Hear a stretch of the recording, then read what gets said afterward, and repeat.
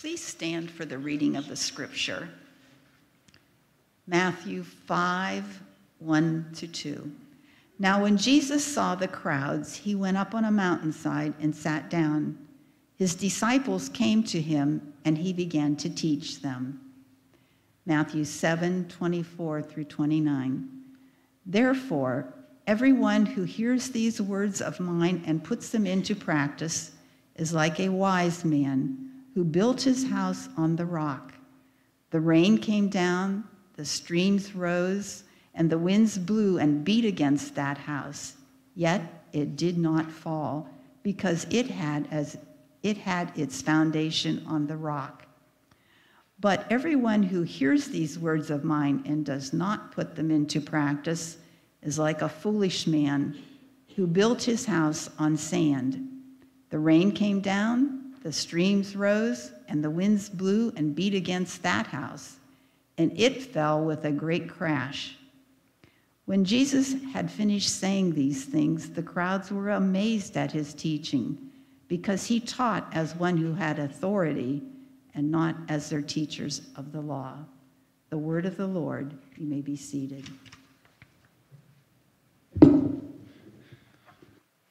Good morning to everyone.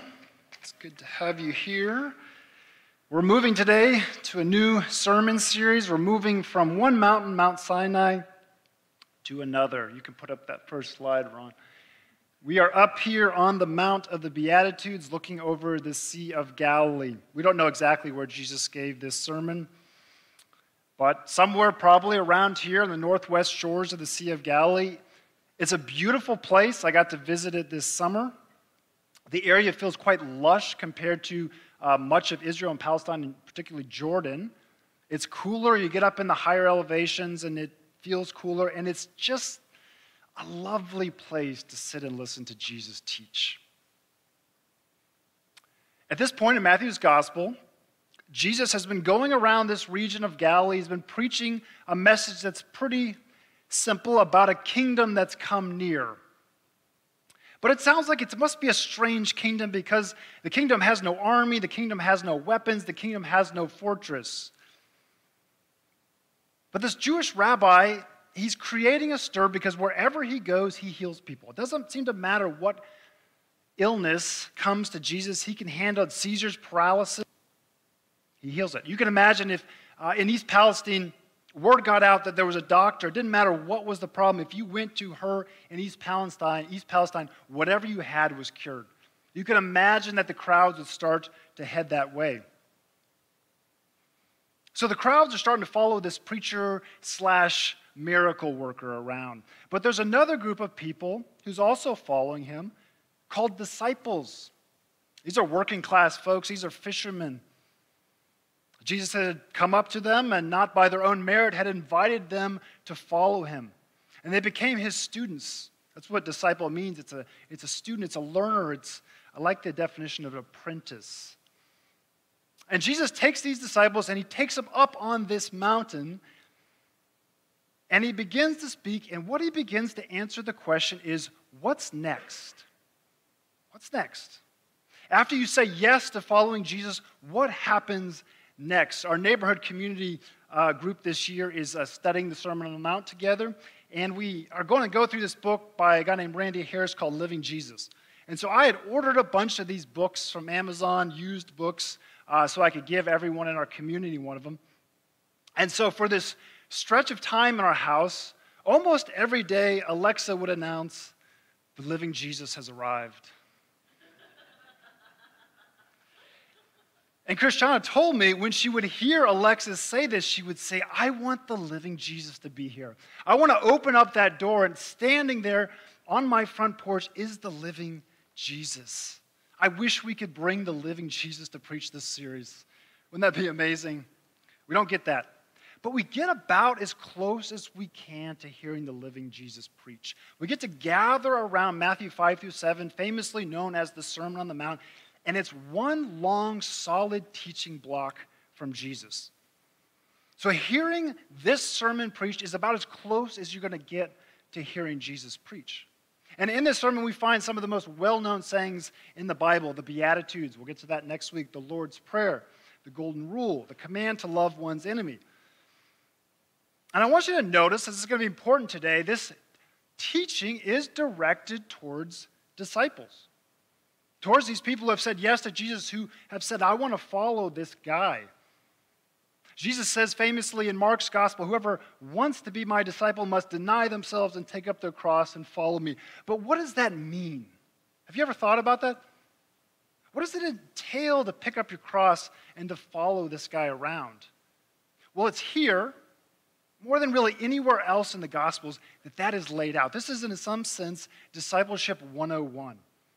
So if you're currently a disciple of Jesus right now, if you have been baptized and joined this new society, your invitation for these next couple of months is to sit at Jesus' feet and to listen to his teaching. But this teaching is not just for disciples. If you're not currently a disciple of Jesus, please know this sermon is for you. Because interestingly, the sermon starts out and it's disciples who are gathered around Jesus, but by the time we get to the end of the sermon, guess who's there? The crowds are there. Can you put up that next slide? Okay, sermon starts, disciples, but here's the very end of the sermon. When Jesus had finished saying these things, the crowds were amazed at his teaching, because he taught as one who had authority and not as their teachers of the law. So it turns out, people have been eavesdropping on this sermon. Think about this for a second. How great would that be if I got done preaching and it turns out like there's one guy sitting on another guy's shoulder outside eavesdropping on this sermon?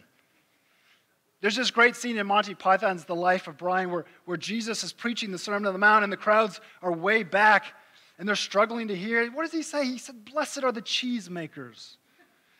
And the woman said, "What's so special about cheesemakers?"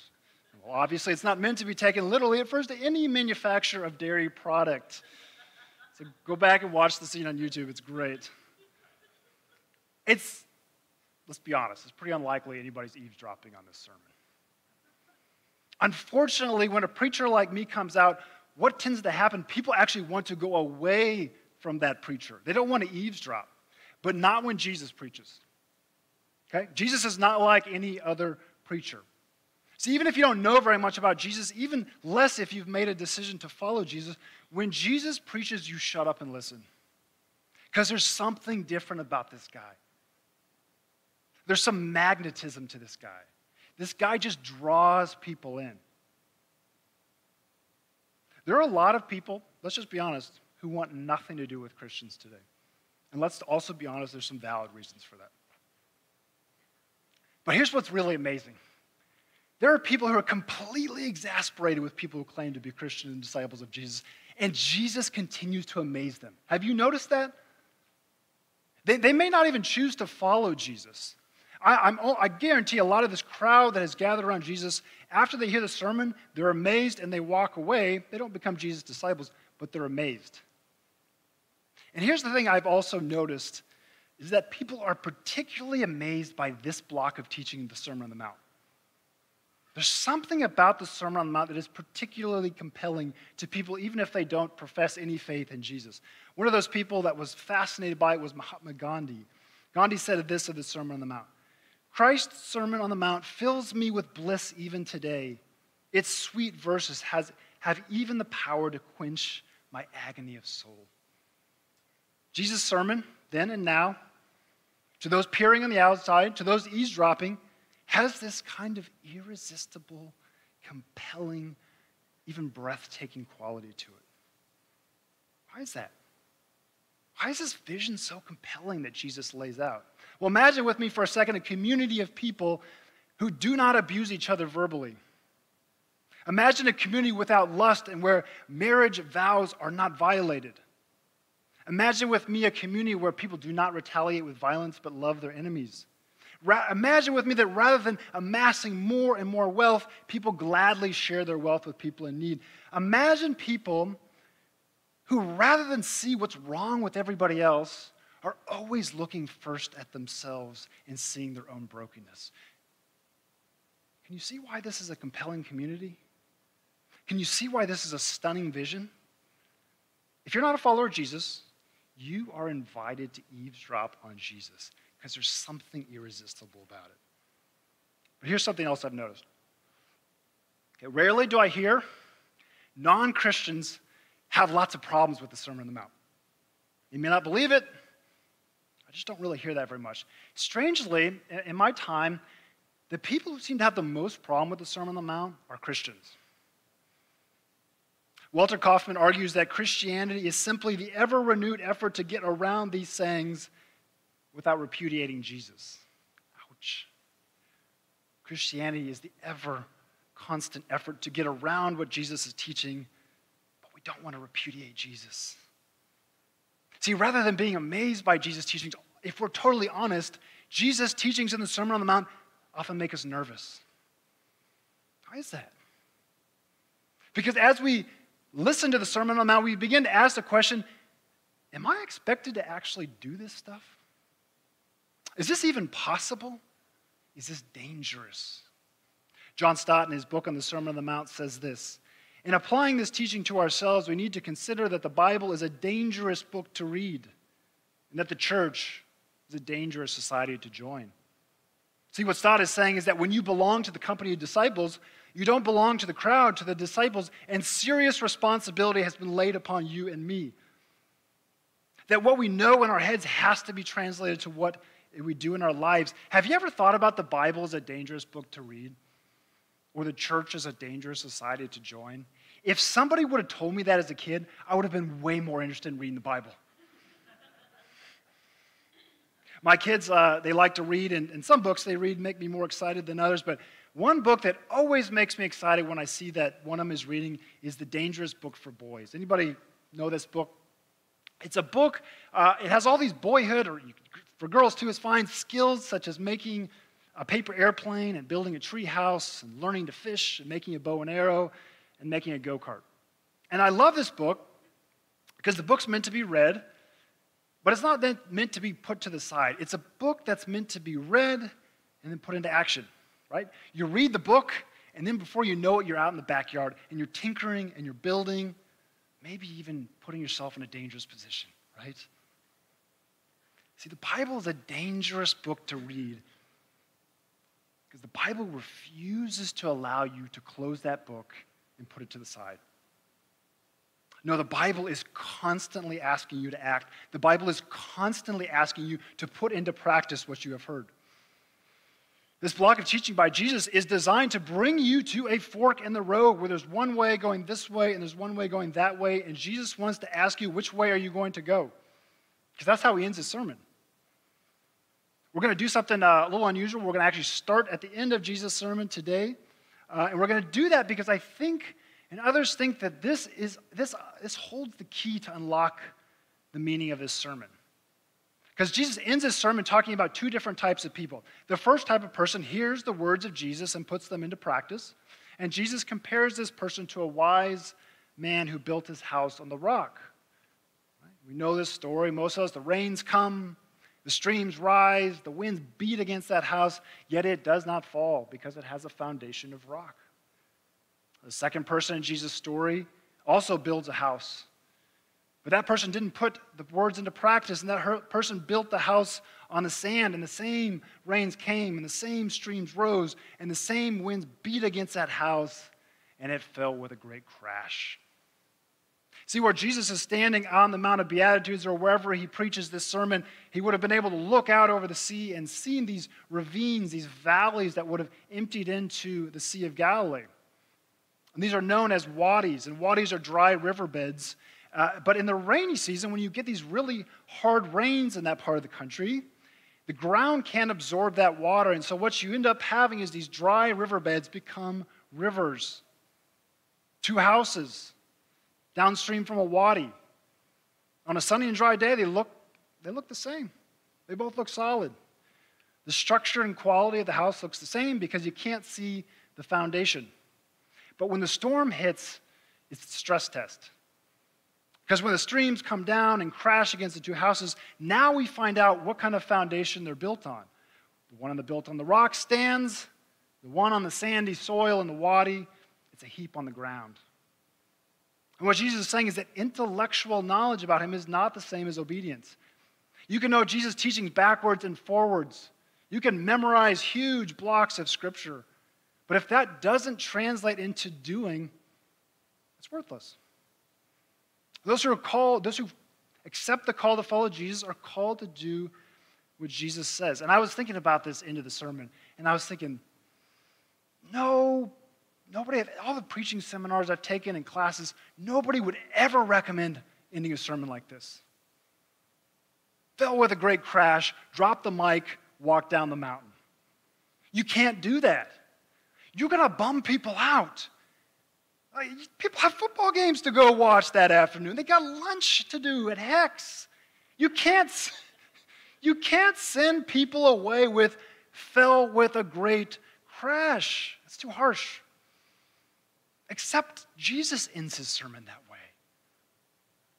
Because Jesus wants to force you to make a decision. Because there's no third option here. I'm just going to be totally honest about myself. I'd love to plow a third path. You got this path going this way. You got this path going that way. The foolish and the wise. I want a third path. I want a third path that's kind of like a cafeteria of Jesus' teachings where I can grab this teaching and grab that teaching and then go forward. One of the interesting things about Jesus, and you see this again and again in the Gospels, Jesus is always upfront about the cost of what it means to follow him. Jesus never forces anyone to follow him. Like, he's not like most kings back then, right? Most kings, you come in, you bring in your kingdom, you force people to follow you, whether they want you or not. Jesus never does that. He always gives you a choice. He always says you can go this way or you can go that way. But Jesus never lowers the bar. Like, nobody has ever come up to Jesus and said, hey, what does it entail to follow you? And they say, well, that sounds difficult. And they walk away, and Jesus comes and renegotiates the terms. Let's think, okay, what's going to work for you here? You will never see Jesus do that. Why? Because Jesus doesn't want us to be fools. Because Jesus wants what's best for us. Jesus knows that if all we do is listen to him and never put into practice what he's teaching us, it's going to be a disaster. Because Jesus wants us to flourish. The Danish philosopher Søren Kierkegaard, he tells this story about a community of ducks. Okay, hang with me here. It's Søren Kierkegaard. And Sunday morning, the ducks, they dutifully, they come to church, and they waddle through the doors, and they waddle down the aisles, and they comfortably squat on the pews. And when the ducks are well settled, the hymns are sung, the duck minister waddles up to the pulpit, and the duck minister opens up the duck Bible, and he reads this. Ducks, you have wings. And with wings, you can fly like eagles. You can soar into the sky. Use your wings. It was a marvelous sermon. And the ducks quacked with their assent, with a hearty amen. And then they plopped down from their pews and waddled home. Jesus has no interest in you and I being marveled at his stunning sermon, only to waddle back home to do nothing. Jesus wants us to be hearers of the word so that we can be doers of the word. Jesus wants us to be wise, not foolish.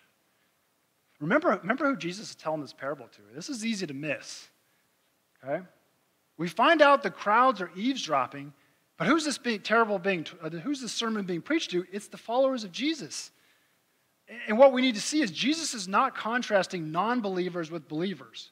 I think sometimes we hear that sermon, we think, that end of the sermon, we think, oh, the people that aren't Christian, they're the ones that build their house in the sand, and people that are Christians, they're the ones that build their house on the rock. But that's not what Jesus says. Jesus says there's two types of people. There's the one, they all hear my word, they all profess to understand. There's two types of people. One person puts it into action, that's the person that builds on the rock. There's one person that doesn't do anything, that's the fool. Notice that Jesus doesn't call the person bad. Jesus doesn't say, that guy that built his house on the sand, he is immoral. He is bad. No, he says he's a fool. Jesus isn't trying to lay down a guilt trip on you. You better be good. You better build your house on the rock. That's not the way Jesus operates. Jesus does not shame people like that. Jesus ends his sermon in such stark terms because he doesn't want us to be fools. Jesus doesn't want us to spend all our energy and all our time building up a structure that when the first storm hits, it just crumbles. Because the question, here's the reality. The question is never, are we going to build our lives on something? We are always going to build our lives on something. Okay? That is not the question. And you know what? There are lots of people who have instructions on how to build your life. I think about this all the time. Never more in history have you had access to more people who will lay out to you how life should go. You can find them on podcasts. You can find them on the nightly news and programs. You can find them on Twitter, right? What are you on Twitter? I know most of us are not on Twitter, but you're a follower, right? That's discipleship language. You follow people because many of them give you a vision of the way life should be. Often it's a very appealing vision. Usually it's a vision that looks good on the outside, otherwise they wouldn't have followers, but it doesn't have a strong foundation. Okay, the question is never, are we going to be discipled? Never. We are being discipled. The question is always, who will disciple us? Notice how Jesus doesn't say, if you follow, if you're my disciple, you are going to be exempt from storms. I think inherent in this parable is the assumption that storms are going to hit your life. The question is never, are storms going to hit your life? The question is, what happens when the storms hit? Last week, Elizabeth shared a powerful story of her and Joe's journey in seeking to raise a child and eventually to adopt a child. And if you heard that story, you knew there was storm after storm after storm. How did Elizabeth end that sermon? The foundation held. Why did the foundation hold? Because I've chosen to follow Jesus. Just twice within the last 3 or 4 weeks, I've talked to 2 people from our congregation, and I've been just talking to them about storms that have hit their life. Storms that, to be honest, from my perspective, look like too much. And each of them basically said, were it not for Jesus, I would not have stood. How do you build a foundation like that? How do you build a foundation when the storm hits, and then another storm hits, and then another storm hits, that the foundation holds? You put into practice what Jesus says. Can you put up the next slide, Ron? If you're a skier in Jackson Hole, Wyoming, anybody ever skied in Jackson, Wyoming? I've never skied, but I hiked there, and I saw this sign years and years ago, and I love this sign. Okay? This is the sign that greets you when you get to the top of the mountain in Jackson and you're about to ski. If you know the Tetons, they are a precipitous rise. They're unlike any mountains really in the country. Okay, I want to read the sign for you. I love it. Our mountain is nothing like you've skied before. Welcome. It is a huge, with variable terrain from groomed slopes to dangerous cliff areas and dangerously variable weather and snow conditions. You must always exercise extreme caution. You could become lost. You could make a mistake and suffer personal injury or death. Please think and be careful. Give this special mountain the respect it demands. I love that sign. Can you imagine, like, you've never skied before and you get up and that's what greets you? All right, you're on top of the mountain now. You've come up to the mountain, Mount of Beatitudes. And before we go forward, I want to give you my own warning signs, okay? Because this mountain is unlike any mountain you've ever seen. It is a special mountain that deserves respect. Otherwise, things go bad. Okay, so here's my warnings at the top of the mountain. First warning, first slide. Do not attempt this alone. Do not attempt to do what Jesus is saying alone. One of the things you miss in English when you look back in the Greek is that Jesus is constantly using you plural, right? Jesus is not saying you are the salt of the earth. He's saying y'all are the salt of the earth. Christiana told me I need to bring back my Texas twang. I don't know if it's there or not, but Jesus isn't saying you don't worry about your life. He's saying y'all don't worry about y'all's life, what y'all will eat or drink, or about y'all's bodies. This is not something to be done alone. Okay, you cannot do this via podcast. You cannot do this via YouTube. You cannot even do this coming to the pew and downloading some information and going home and working it out by yourself. Jesus never intended his sermon to be treated that way, because Jesus is addressing this to y'all. I'm glad our neighborhood communities are going through the Sermon on the Mount, because this is really a great place to wrestle with this, to sit around in a group and say, man, look at these teachings. How do we do this together? How do we put this into practice? The second part of that warning is you cannot do this without the Holy Spirit. We cannot do what Jesus says without being empowered by God and by his grace. This is not a mountain where you say, man, if I really focus, if I'm self-disciplined, if I've done enough training, I can do this thing. I can do the Sermon on the Mount. No. This mountain is unlike anything you've ever traversed. Approach with caution and humility. If you approach this mountain and the words of Jesus with humility, these words will transform your life. If you approach Jesus' sermon with arrogance and self-righteousness and self-satisfied, these words will crush you. Give the mountain the respect it deserves. Do not attempt this alone. Second warning, you will fail. If we have the courage to climb this mountain, you can guarantee you're going to wipe out, right? If you've ever skied before, there's no way you go up the first time and not wipe out hard again and again and again. That's something I think like the Sermon on the Mount. You go up and you begin to put it into practice and you realize, man, I am constantly wiping out. Ski patrol is constantly having to come over to me and get me off these slopes. That's why when I really studied the Sermon on the Mount deeply in the exegesis class, what was stunning to me is right in the middle of this sermon is the Lord's Prayer. Meaning right in the middle of this sermon is forgive us our sins as we forgive those who sin against us. Jesus knows we're going to mess up. Jesus knows we're going to fail. Jesus knows that sometimes we're going to end up in the woods in bad places.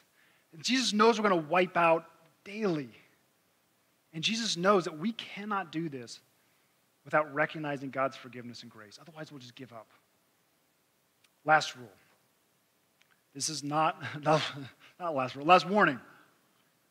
This is not a list of rules. Okay, if you approach this sermon like a list of rules, if you approach it like these are the ethics, this will not work. You cannot separate this sermon from the preacher. You cannot separate this teaching from the teacher. You do not ascend this mountain only to be handed a bunch of rules by Jesus.